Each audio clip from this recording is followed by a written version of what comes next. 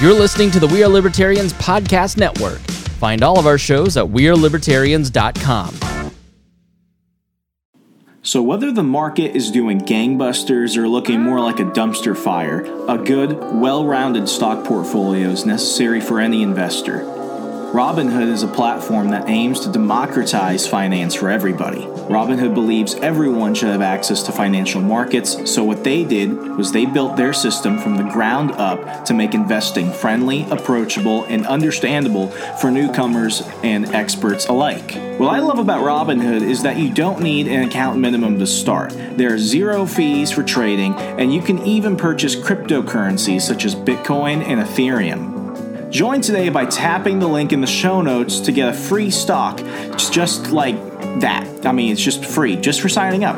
And this free stock can be anything from SiriusXM to Apple or any of the other thousands of other publicly traded companies just like that. You've got everything to gain and nothing to lose. So go get your free stock today by checking out that Robinhood link in the show notes today. Real fast, let me go ahead and tell you about Inbox Dollars. Are you looking for a side hustle so easy you could do it while sitting on the toilet or in between commercials watching your favorite show? Unless you're like on demand and commercials are like an ancient thing to you, hear me out. Inbox Dollars has your back. For 20 years, Inbox Dollars has paid over $59 million in cash rewards to its members for doing everyday online activities such as reading emails, taking online surveys, playing games, and watching videos and TV. They also have ongoing promos and contests for members to win money online. And they share the top ways for people to get beauty samples, free printable coupons, and other free online stuff. With so many easy ways to earn extra cash online and having fun in the process, it's no wonder Forbes, Mashable, Bustle, and so many other trusted outlets name Inbox Dollars the easiest and fastest way to earn money online. If you're looking for a way to influence future products and services while getting paid at the same time, then Inbox Dollars is for you. Click the special link in the show notes of this episode today and get $5 just for signing up. Get this $5 signing bonus just for creating an account. That's Inbox Dollars. The link is in the show notes of today's episode. Get it, get your $5, and get started.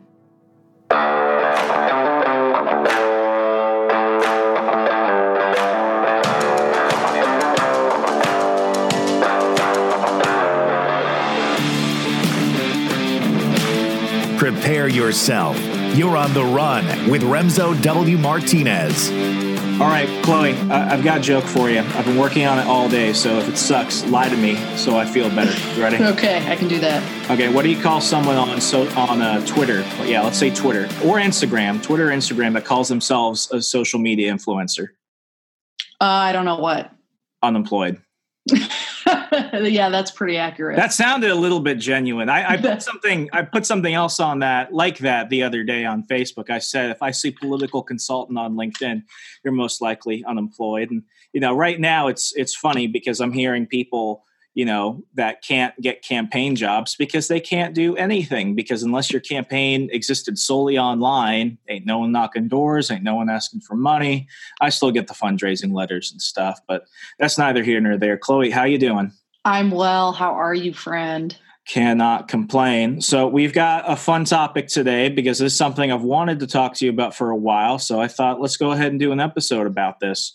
You've been a trendsetter in many ways before many people thought that it was obtainable for people outside of Bernie Sanders' most hated 1% to telework and work from home and to go ahead and live life by their own deals and everything else. You were doing that for years. What made you want to go ahead and start, essentially traveling, working more on your own terms and not in the dreaded office cubicle farm that the rest of us have had to endure pre-COVID-19? Yeah, so good caveat to that is pre-COVID-19. I'm very fortunate that I did not have any trips or anything planned in 2020. Otherwise, I would not have been traveling as much. But really, Remzo, it's just been about the freedom. and the freedom to travel, the freedom to work when I want, when inspiration hits. And I think you hit the nail on the head when you talk about political consultants or social media influencers. And the people that flex online often are the ones who aren't busy with client work. So all they're trying to do is build their own personal brand or just flex for the gram, right? Yeah. And it's very annoying to me as someone who does marketing and PR consulting and content creation full time, because I can see right through it, but I don't think a lot of other people do. But ultimately, my goal was to work as much as possible, figure out in, the regular 9 to 5, in the regular office life, how things work, how to deal with clients, how to manage clients, how to manage their expectations, and then just do it on my own. And that's really what I've been doing the last couple of years, taking on the projects that I want when I want and traveling the world. And it's been wonderful. And you bring up something which is just so critical. I'm not telling anyone anything they don't already know, but social media offers basically the completely edited, completely false image of what people want to go ahead and project. And when it comes to content creators, the thing is, and I'm sorry if I'm the one bursting your bubble, folks. Those people aren't just making money each time they post a photo. Those people aren't just making money each time they upload a video or a podcast. Some do, but the overwhelming majority aren't. And the ones that are able to do that, they're not just making income from those sources alone. What they have to do is they have to go ahead and separate out their different skills and leverage that to different communities, whether it's through copywriting, video editing, voiceover work. I mean, the whole gambit is out there, but it's a lot of things that maybe 10, 20 years ago weren't accessible. Now you can go ahead and start a side gig on Fiverr, so that way you don't have to go ahead and deliver food or drive strangers around in your car. And correct me if I'm wrong, Chloe, but I strongly think that post-COVID economy America is going to bring two very big changes. One, a lot more people who are in the middle class who were already working primarily just from a computer or their laptop, they're going to get to work from home permanently. And secondly, and this might be seen as a negative for many people, I also see the speeding up automation. So if you were a bagger, if you were a driver, if you were like right now in my area, we have robots delivering food now. It's insane. If you were doing menial, very basic minimum wage stuff, the robots, if they were crawling towards you, they're hurtling themselves towards you now. Yeah, I definitely agree. I think you're going to see a lot of people post COVID-19 who, if they already could work from home, they're going to stay permanently, or they're going to be a glorified freelancer full time, right? Mm-hmm. And I also think you are going to see a little bit more automation. I mean, we already have here in the Midwest a lot of automatic checkout at grocery stores and things like that. But I think you're going to see a little bit more of it, or at least contactless delivery, especially with Amazon, just because a lot of people, I think, still are very afraid of the pandemic, of the virus, and of just getting sick in general, right? So I think that that's going to change the future of work moving forward. Yeah, I mean, the one thing that I think a lot of people are kind of ignoring, and I'll say some, but like a lot of right-wing economists, they keep saying, well, I truly believe, which is let people go back to work and let what was the booming economy go ahead and just keep booming. But what we don't take into account is the fact that this has really traumatized a lot of people, and things are not going to be the same. While many of us, and, I find myself strangely in this camp. I want to go out and socialize with people. I want to go back to movie theaters. I'm a big cinema buff. I want to go back and pay for my overpriced popcorn and soda and sit in front of a movie with strangers in a room that kind of smells. I kind of miss that. But, yeah. I mean, a lot of people just aren't going to do that, not because they've gotten used to it, but because they want to, but they don't want to risk a second wave. And we got people like fascist Fauci that's going around screaming it's going to happen again and again and again, and we should just live inside our basements forever. So I think that irregardless as to how badly a lot of us want to go back to work, I mean, things have changed. It only takes 2 weeks to create a new habit.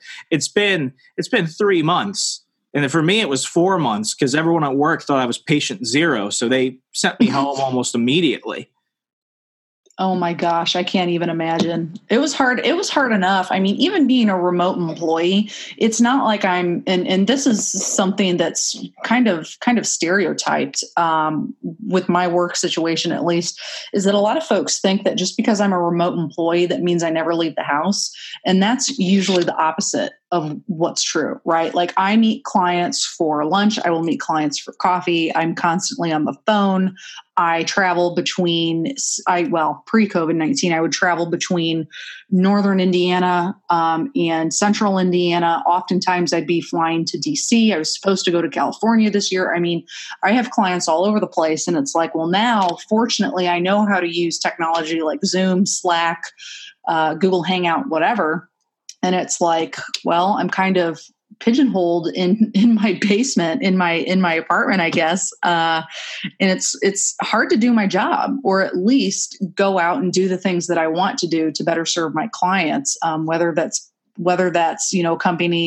accompanying them on video shoots or photo shoots or helping with content creation. It's been very difficult, even though I am a remote employee. So yeah, I don't know. I think it's just very sad, the state of our world right now in terms of people being afraid. And I totally get it. Like, I don't want to get coronavirus. I don't think anybody does, but sometimes actually, no, I'm going to disagree. Yeah. I wish I could catch it.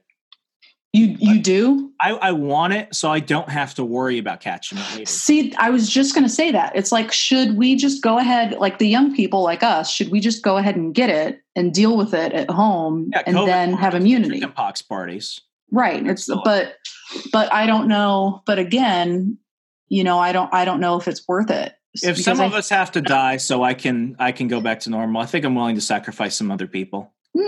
I'm completely joking about that, but yeah, I mean, it's at that point where it's like I'm dead serious. I almost wish I could catch it now, so that way I don't have to worry about it. But this whole situation has been kind of weird. My job, so in the newsroom, and I still kind of say this, even though I do like working from home, and not to get into too many details, but looks like I'll be permanently working from home even when things go back to normal. Sure. I liked being in the newsroom. I liked being able to run ideas off of my other coworkers next to me. If something happened, I liked being there immediately, and I don't like the delay that technology gives us, because even as fast as everything is, there's still that delay that you can't get in an otherwise typical office space. And it's like the best of both worlds to a certain degree, because after college I tried to become a freelance copywriter and editor and other stuff from home.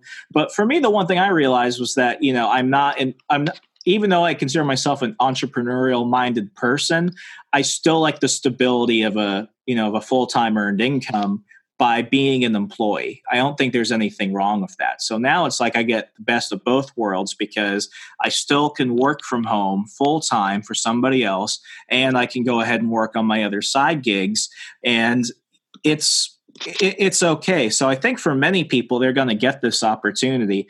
The one thing that does worry me, though, is that a lot of folks, they're going to get.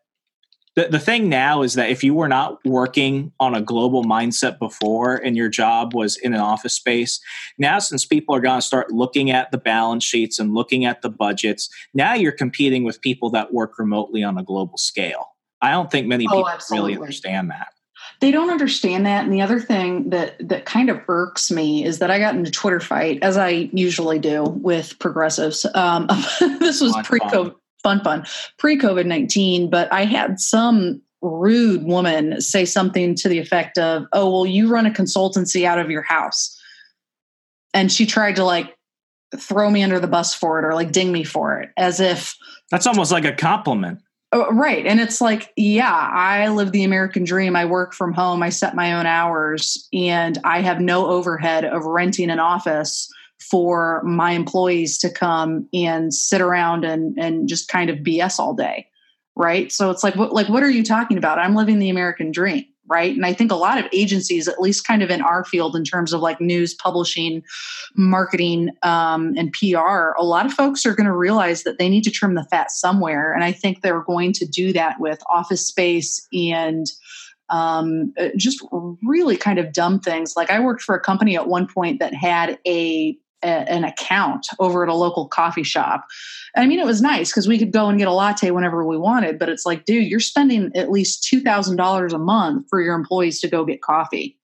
Like, why are you spending your profits that way? I don't know. I just think it's dumb. So I agree with you. I think a lot of freelancers or people who work remotely are going to be in a much better position post-COVID-19.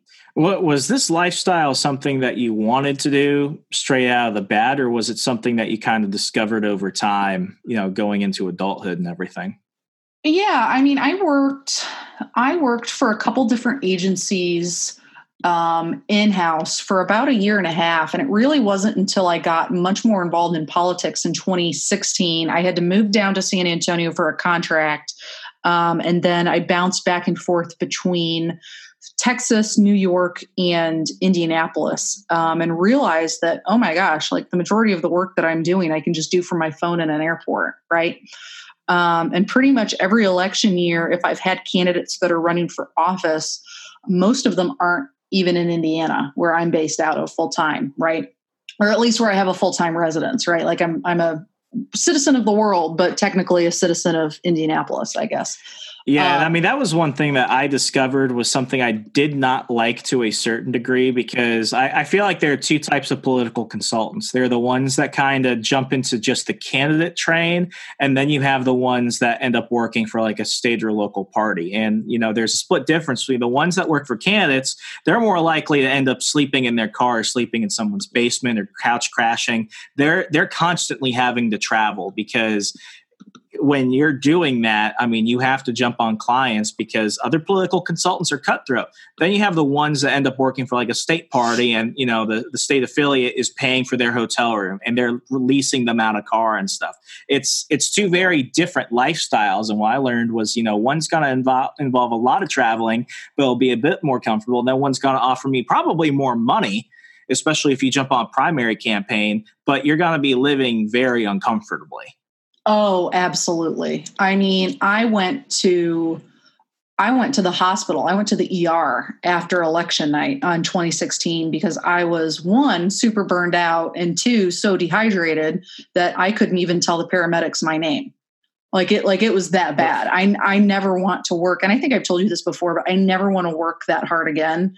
But, I paid my dues. I did what I needed to do to, kind of climb up that ladder. But to kind of circle back to your original question, I didn't know that being a digital nomad, being a remote employee was even feasible. Right. And it's still something really people really don't understand. No. If you ask my parents, they have absolutely no idea what I do for a living. They don't. They really don't. My mom will always be like, are you okay? Like, do you need money? It's like, Mom, do you need money? Like, well, like, I'm fine. Like what's going on? And it's cute because my mom asked me the other day, she's like, so how's your like business thing going? And I'm like, Mom, it's not like I'm selling like makeup out of the trunk of my car or anything. Or, like I'm not like a Mary Kay lady or an Avon. It's almost like they would respect you more if you were selling crack. Maybe. I don't know. Maybe.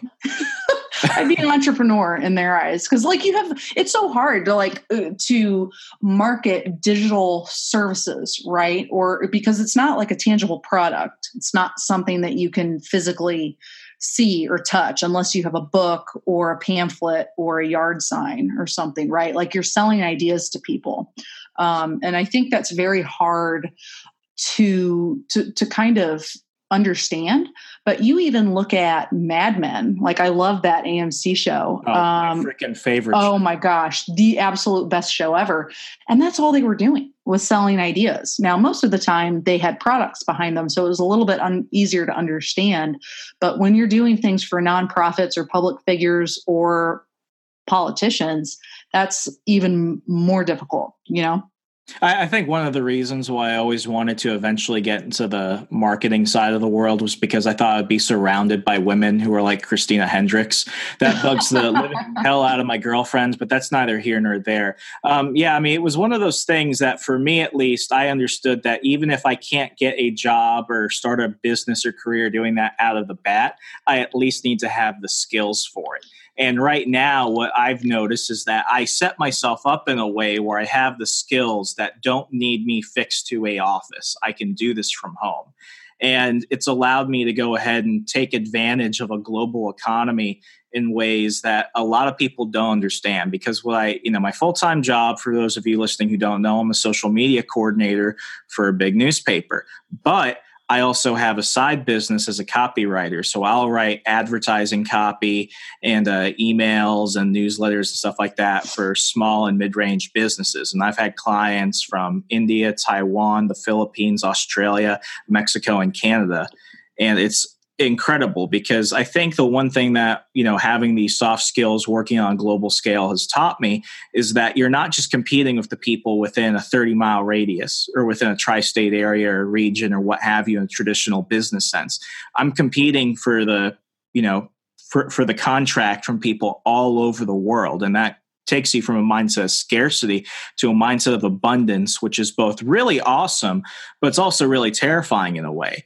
And I almost feel like I'm lucky because I understood this almost at the right time. And a lot of people are going to get smacked in the face when they try and understand it for the first time, especially right now.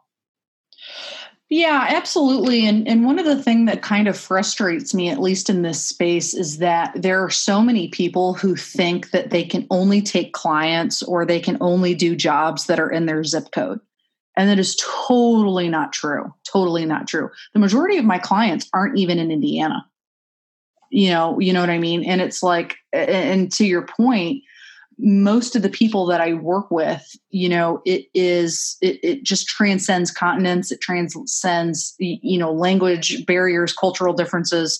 When you do good work, that speaks for itself. And I don't think enough people, maybe our age. Are you a millennial? I always forget. Yeah, I'm part of the damn generation. I'm 25. Yeah. What does that count as? Okay, so we're both millennials then. But I think we're part of the bastard crew. Gotcha. Yeah, we're just horrible people. Horrible. I think the worst. I think elder millennials have a little bit harder time with that, but I think Gen Z has it completely figured out. I mean, they grew up already knowing that they can curse out their friends in video games who are playing in South Korea and stuff. For them, like, they truly live borderless. And borderless is not just, a fuzzy term I throw out there. I'm pretty sure I called you like 6 months ago about something we were working on, and you were like, "Oh, I just woke up." I'm like, "You just woke up? It's like 4 p.m. Then you're like, "Oh, I'm in Israel," and I'm like, "What are you doing there?" Yeah. Like, that is the one thing that the one thing that I've really been thinking of now, especially as like living right outside DC. Like, I can't live here very long, especially if I got a good raise or something. I've got to be able to move somewhere where I can leverage the level of income I'm making. And when I look at that, I'm thinking, maybe further down south. I've been looking at Texas a lot. And then I've been getting like these wild 3 a.m. fever dreams where it's like, maybe I can go to like Mexico or Belize, go to a first world yet developing nation where the dollar is still going to get me a whole lot out of it. Okay, so I will tell you what. One, Indiana welcomes you with open arms. Come be my neighbor. The cost of living is very, very inexpensive, and you can get a really nice starter home for $50,000. Holy crap! Like outside of Indianapolis. I'm not even kidding. There are townhouses and duplexes here that are more than that. That's insane. Because the one thing I've really been trying to do is I want to be able to pay for some property in cash. I could theoretically do that at that rate. Get a freaking house. Absolutely.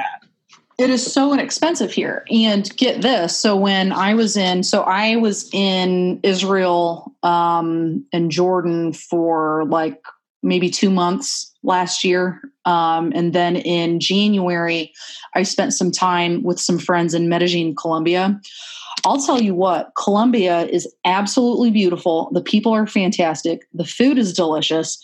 And you could make $30,000 US and have a top floor penthouse and a chef and a private security officer, like your own like private security, for $30,000 US. Like as your salary. You know what I mean? That is Latin America is where it's at, man. It really is. I mean, just throwing those numbers out there. The one thing that I think the one thing that I had to escape was this certain libertarian mindset of jump into crypto and jump into just gold and stuff like that because the dollar's constantly inflating. I think for a lot of people that think like us, what we need to remember is that, yeah, even though amongst our neighbors, the current value of our money supply is going down the toilet constantly and the interest rate on savings accounts is a joke, but like we're still good compared to like 99% of the world. If I don't want to live here and I have the ability to literally go elsewhere, it shouldn't be outside the realm of possibility. No, absolutely not. And that's the thing. I mean, when I really started this journey in 2018, I truly lived without a permanent address. Like I just kept my stuff in my parents' house and just like bummed on friends' couches and just went wherever. Because one, I didn't want to pay rent. I was really tired of paying Indianapolis rent. So you could just pocket that money. Yeah. So I saved a ton of money and just kept stuff at my parents' house. And when I was in between friends' couches or in between trips to Europe, or I was mainly in Europe in 2018, but I said, you know what, forget it. I'm just going to live the way I want to. And it's absolutely ridiculous how inexpensive it is outside of the US, especially when you're outside of like the DC kind of like metro area. It's just so expensive. Same with New York. But in certain parts of Europe, it's very inexpensive. And I mean, same in all of Latin America and South America. I mean, and Israel to an extent. It kind of depends on where you stay in the Middle East, but it's relatively cheap to kind of live that lifestyle as long as you live pretty inexpensively when you're in your home country, right? The one thing that I really want to emphasize, though, is that, I mean, for what you do, all you really need is a laptop, maybe a few other devices like your phone, and access to the internet. Right? Yeah, that's it. And I have a nice camera and like a GoPro. That's it. That's all I need. You have skills that are they're soft skills, like they're not hard skills like, you know, a plumber, a welder or something. I think this is something that, you know, the whole rant is, oh, college set us up for failure, go learn to weld and stuff. I think the one thing that a lot of people really look down upon, not necessarily because they genuinely don't agree with it, but because they don't understand it, are soft skills. The one thing that a lot of, you know, like our interns at the times, they'll ask us is like, what classes do you think I should take? Do you think I should continue, you know, studying journalism? And the one thing I tell them is, listen, irregardless as to what you graduate with, be a good writer, be a good communicator. We have such a de-emphasis on certain more liberal arts skills. But if you can write really well and if you can communicate really well, whether you're going into journalism or marketing or business, everything you do, you're constantly going to have to pitch yourself. So having good communication skills is incredibly key. That and learning to code. Yeah. This is very helpful. I have not really dealt or been around too many journalism students. And I did study journalism in TCOM in undergrad, but that's the one thing that I wish I would have taken more classes if I had the opportunity to go back is computer science. I mean, it is ridiculous the amount of code that I had to teach myself because I didn't learn that in J school, and how often I use that every single day with my clients. It's insane. Yeah, because it's not, people don't appreciate that until they're in need of it. Because, you know, I say that anybody can do copywriting, but not everybody can do it well. I mean, I think that could be applied to most things, but I think it's insane. I don't jip my customers. I give them very fair prices, but I'll have people like, okay, here's an example. I worked with a nail salon out of Ohio, Toledo, Ohio. And it was a first generation immigrant family. They barely spoke English. So they were paying me to basically write all of their advertising copy. I was doing all the writing and translations on their website. They would give me the idea, but, you know, I don't speak whatever language they spoke. They barely understand English. So I was making a good amount of money working with people that I've never met face to face. And this is the one thing that helped me when I was working with candidates, because here's some demystification of the political consultant class, folks. There's not one generic skill a political consultant has. I think the one trade skill that I had that made me effective was that I was a good communicator. I can write emails, I can write speeches, I can help demystify policy. That is what kept me employed. It wasn't anything else. It was just my ability to write, demystify, declutter, and communicate. And that is something that has allowed me to eventually transition into skills that are good with my job now, because all social media is mass communication. Well, and I think the other thing too, Remzo, that helps you is that you understand technology and you understand social media. And I cannot tell you the number of political candidates who don't really understand either thing. And I mean, look at, for example, Indiana, our primary was pushed from May to June 2nd. And none of my candidates can go out and walk door to door in the more rural areas that they're running in, right?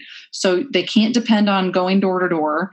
They can do some direct mail, but even then, depending on what data you have, they don't know if all of that information is accurate. But the one thing that they can do is run ads on digital media. They can be really good at social media. And that's the one thing that I wish more businesses, more nonprofits, anybody who has any type of digital presence or who wants to get in front of their customers or their donors or their supporters, that's what they need to understand, is that in a pandemic, the only way that you can communicate with people is digitally and on social media or email or, maybe phone calls. But even then, who uses a cell phone anymore for anything other than Twitter? Not me.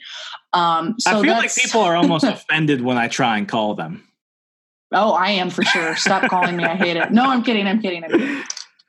Yeah, I mean, I'm on udemy.com right now. And for folks that don't know Udemy is going to be your friend. They're not paying me to say this, but I'm taking courses on Udemy. I always do, because you can get like $200 courses made by professionals for like $10. And I'm looking at their categories right now. One of their top selling categories is office productivity. So I tapped on that. And what is office productivity? Microsoft Excel for beginners.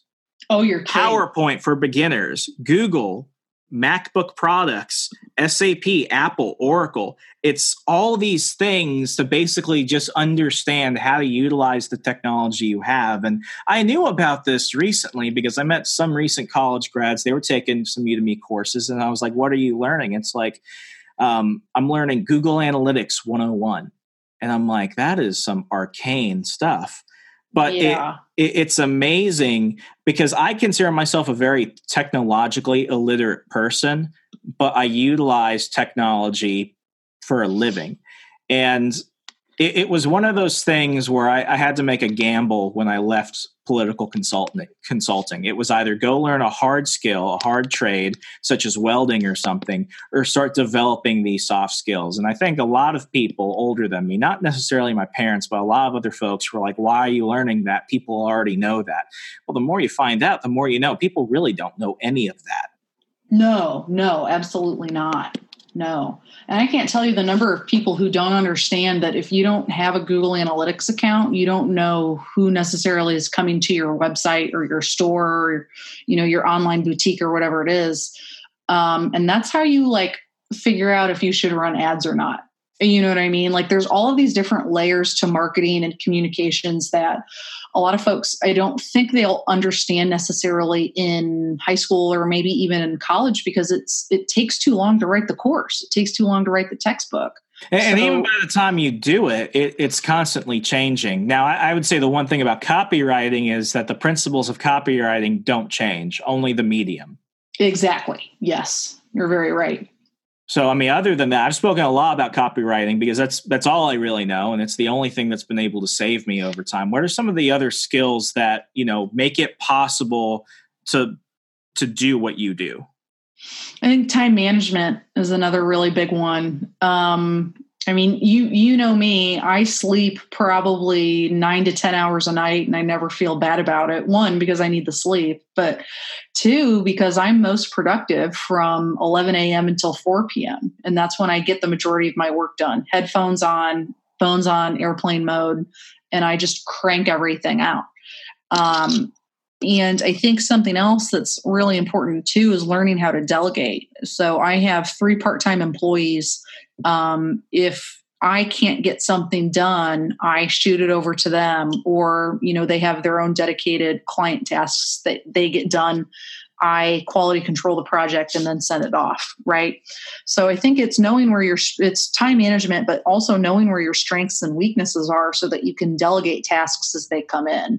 I'm not the best developer or the best coder, but if I need to make a website, I'll make a website. But ultimately, I know that I have employees or even vendors out there that I've worked with in the past that can do it better. Right. Yeah. And so it's hard to realize, though. It really is. Yeah. And I mean, that brings up something that a lot of people are learning right now. It's that when you're working from home, the only thing you have to justify you doing so, given the option, now no one really has the option, is proof of work. And it's been incredible to see the team of people I work with continue to be as efficient, if not more efficient, since this whole thing started. I don't think we've had a skip or a hiccup at all so far. But I have some friends, and this may or may not surprise some people who are in the public sector, and they said that people have either downgraded their efficiency or they're just meeting the minimum standards of what they would usually complete during their day. And I'd say that makes it even more stressful because, when you work with people that you haven't met necessarily, and they're maybe halfway across the country, around the world, all you have is their word and the product. So if you can't do that, you can't do that. You can sit in an office for 8 to 9 hours a day. And what I think what the statistics are you're only efficient for 3 to 4 hours and the rest of it is just wasting time. Absolutely. Yeah. It shocks the living hell out of me with that. But, given the stakes right now, I think a lot of people are going to have to really assess that, because this is either going to be something that's great for people long term, especially for people who are unemployed and they can't go back to their jobs, or they figured, hey, I need to do something different. This is the make it or break it period. It really is. And it's also you can't just screw around and expect, that's the one thing that I really hated about going into the office, is that I knew I was wasting 4 hours of time because I was burned out on BS meetings, or, oh, it's Susie's birthday, let's go and sing her a song. And okay, great, there's cupcakes, but I'm on a diet and I don't want to take part in this tomfoolery, right? It's fine for 15 minutes. And then after that, it's okay, I'm done. Let's let me go and finish this project. Right. So I think that you're going to have a lot of people who are going to realize that they can't get away with wasting all the time, or that they typically used to before COVID-19 when they were in the office full time. Or 2, they're going to have a really rude awakening, and they're going to have to figure out, okay, how do I prove my value now? And some of them are going to get figured out. And you and I know very well that most people in our kind of space are very good bullshitters. And it's unfortunate. I mean, I even look at some of my clients that before they started working with me, they had a snake oil salesman who was promising that, oh, I can make your website for you, and I can run your ads, and I can get you listed on the first page of Google. And it's okay, that's great. But they sell snake oil at the end of the day, and they don't have those soft skills or those technical skills to do that. Oh, I mean, you paid them 8 hours worth of stuff for something they did in 15 minutes, if that. Sure, absolutely, and it happens all the time. And it's so sad because a lot of these folks are small businesses that I talk to. And they just get the rug pulled out from them, and they just completely get screwed over by people who act like they know what they're doing in the copywriting or in the ad or the creative space. And that just, it's always sad, but I'm also here to educate too when people have questions. Yeah. I mean, the one thing that I definitely realized was I thought, I've been published at a lot of places. I've got a big portfolio. I've had 2 books, one of which was a bestseller. I should be charging more than I am. But the thing about people, especially for mom and pop businesses and stuff like that, they might recognize that you're probably worth more, but they only have $40-$50 on hand for something they need just a quick turnaround of that they might have to spruce up themselves. And I know for some people in my position, they were like, well, I'm not working for anybody that won't at least meet my minimum standard of like $200-$300. I'll write copy for people for as low as $5. For the nail salon, it was like, I'd have to write like a full paragraph, and I'm not going to charge them an arm and a leg for that. But the thing that I also learned was, that abundance mindset, the fact that I'm working on global economy. What if I have a whole bunch of clients, like 10 or 20, the workload is manageable and they're all paying me, a smaller sum for different projects. I'm making a lot, and I'm also instilling a lot of goodwill in my clients. And then those people, some of them I've been working with for, 6 months to a year on that. When I needed work again, I just reached out to them, and they were more than happy to, give me stuff that maybe they didn't want to pay for, but they liked keeping me, within arm's distance digitally, so that way they can grab me if they needed me. Absolutely. And then they recommend you to their friends or other small business owners, or, the possibilities are endless, right? Like, you never want to burn a bridge. And even if that means taking on a couple clients who, they may not be able to pay your full rate or your going rate, but ultimately I think it comes down to building that relationship. And I don't think there's ever anything wrong with that. I've done it. I know a lot of other people in my field who have taken on clients that maybe they shouldn't have, taken them on. Maybe they couldn't pay what necessarily you were worth, but it was a small project. And ultimately, my background is small business. I'm a second generation American. And I know that, what the value of a small business is, especially to a lot of folks who unfortunately are losing them right now because of the government. But it is what it is with this whole COVID-19 mess. Yeah. My biggest thing was, this is a side gig. I'm not depending on this. Any dollar is a good earned dollar that I could put towards investments or something else. I'm in a good position, but I am curious, for people that want to go ahead and they're thinking, okay, I want to spend, like, let's say, more time with my kids, or I want to travel more often, or I just want to be able to roll out of bed and start immediately working without having to awkwardly say hi to people in the office I don't like.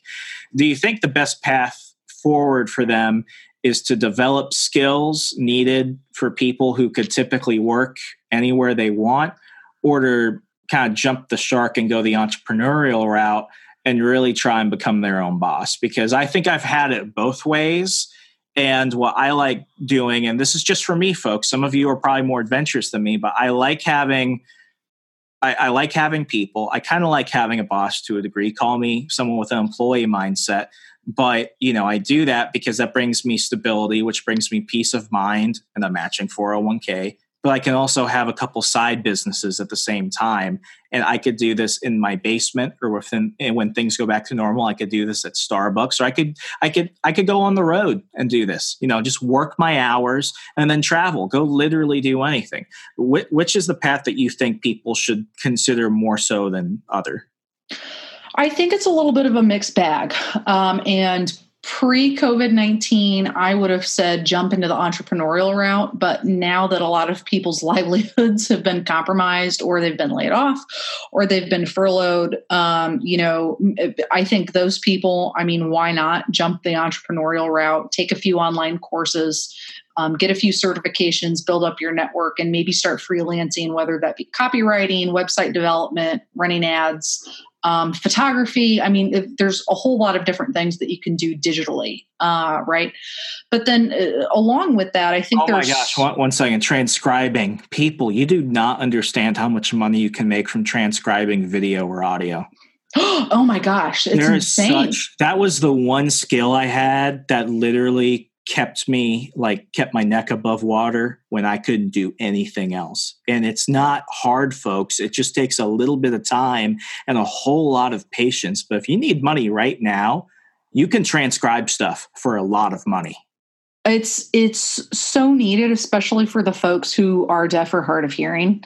Like any type of Facebook video that you see out there, YouTube videos with captions, it is definitely needed. Product reviewers, taking surveys. I've never had a lot of luck with surveys, but I do know of some folks who have done it before. But if you also are in a space where you have a job that can be done remotely, maybe it's negotiating with your supervisor or your boss and saying, hey, I am so used to, because of COVID-19, I'm so used to working from home.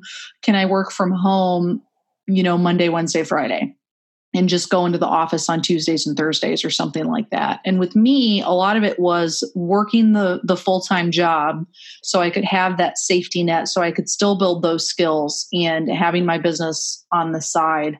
And I really just got to the point where I was making so much with my side business, and I really loved the freedom that I said, you know what, screw it, I'm done. And I stepped away from my 9-to-5 earlier this year, and really haven't looked back.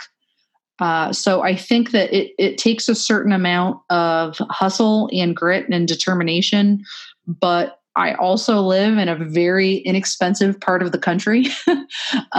So I think, you really have to be financially pretty sound before you go ahead and do something like that too. It really just kind of depends on your finances, your goals, how hard you're willing to work, and the people you surround yourself with too. I'm really fortunate that my husband-to-be has a fantastic job with great benefits. And when we get married later this year, I can get on his insurance, right? So that's something to keep into consideration too, is that if you have a spouse or a partner that, you can split some of those benefits with, so you can do your thing full time, then go for it. Are you guys going to do that thing where you basically live off of one person's income and just literally save and invest the other person's income? We've talked about that, and that's something I heard on like this. It's like, the whole FIRE movement type of thing, financial independence, retire early. I've heard either great things about that method, or I've heard of absolute horror stories. Yeah, and we're Dave Ramsey light. So I don't know if you're super familiar with Dave Ramsey's Baby Steps. But oh my gosh, yeah. Love Dave Ramsey. But that's kind of the goal, is to have our debt that we currently do have. It's not a lot, but of course, always chipping away. Are you guys doing snowball or avalanche?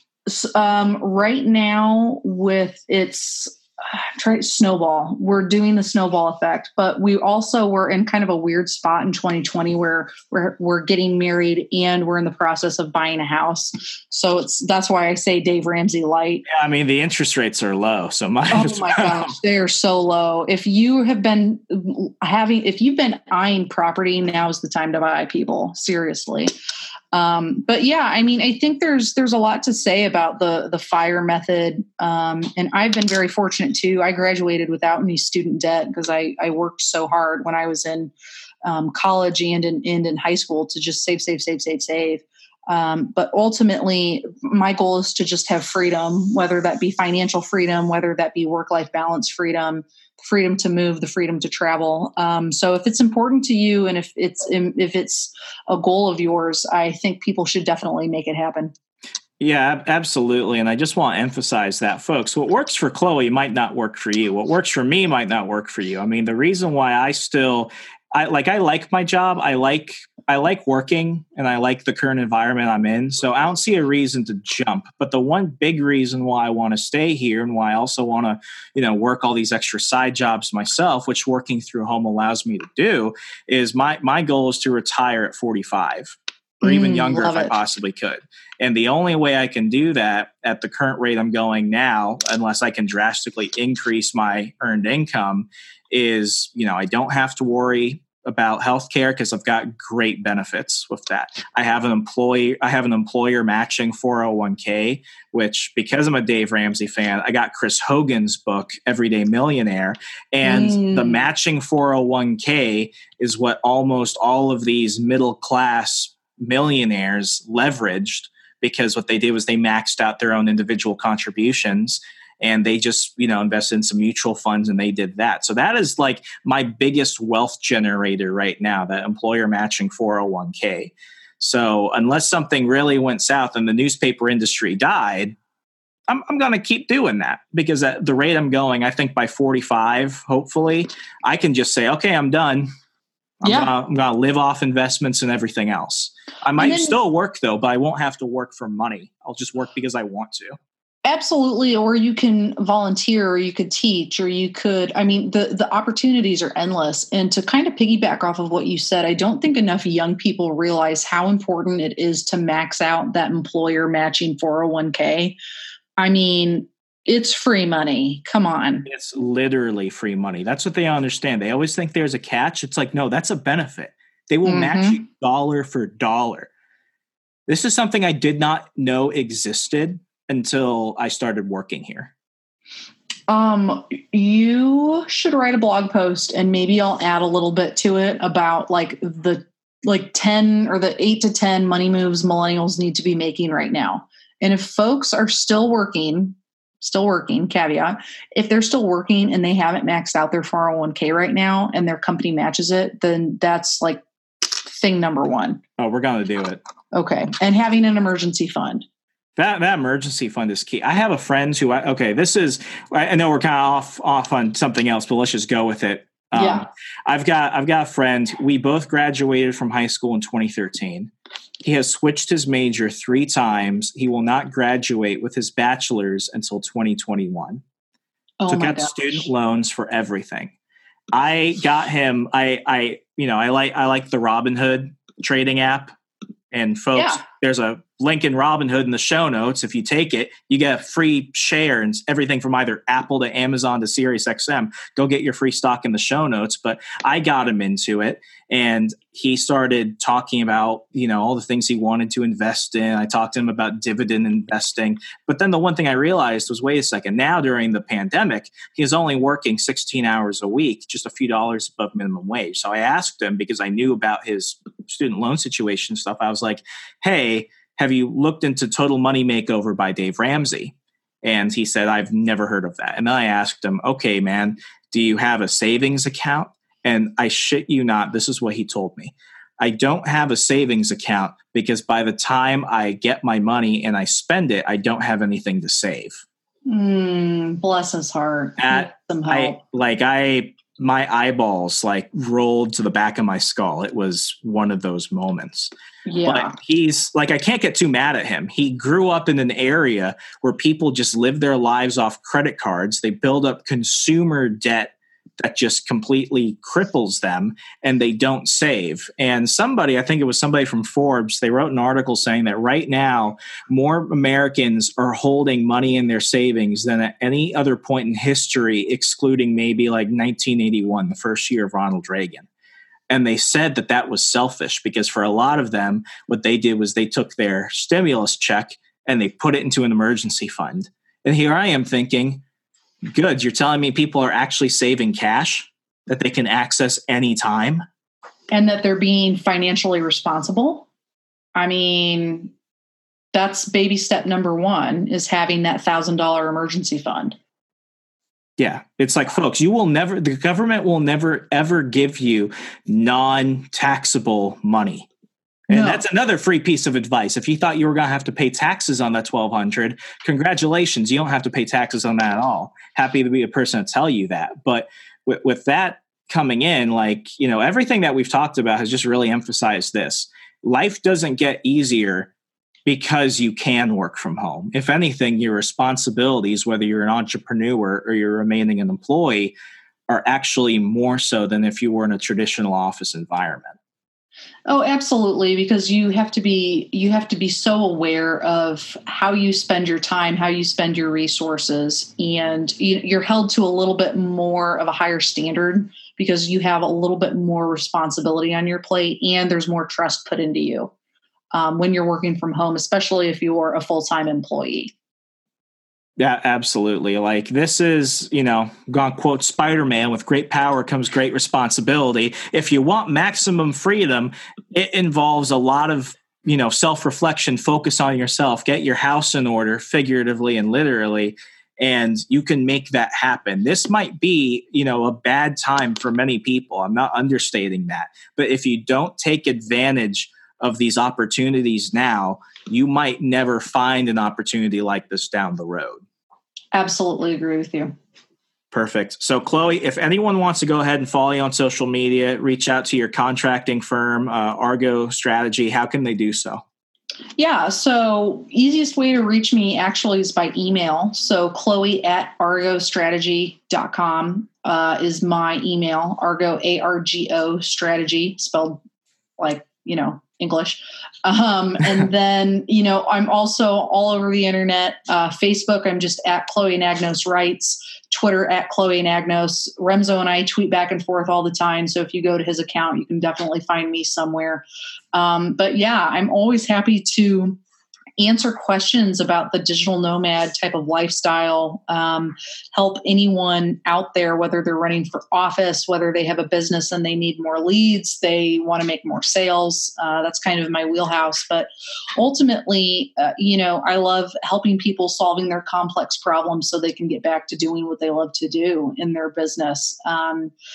But yeah, I'm hoping to take some more trips once the whole travel ban thing has been lifted. I'm getting in my car and I'm just driving. I'm at the point where I just want to do a cross country trip with no destination in mind. Like when I see water in front of me, then I'll turn back. Yeah, I think absolutely. I'm at that point. I just need to get out. But folks, as a friend and as a previous client, I cannot recommend Chloe, enough. Definitely reach out to her if you need that. Perfect. Well, folks, is this lifestyle for you? Maybe it is. Maybe it's not. Maybe you want to learn more. Let's go ahead and engage online. Find me on Twitter, Instagram, Facebook at HeyRemso, HeyRamso. Find me on the Parler app, just at Remso. I was the first one there. So if Remso 2 pops up, call him a loser. And I'll talk to you next time, folks. I'm Remso W. Martinez. You're listening to On the Run. Good night.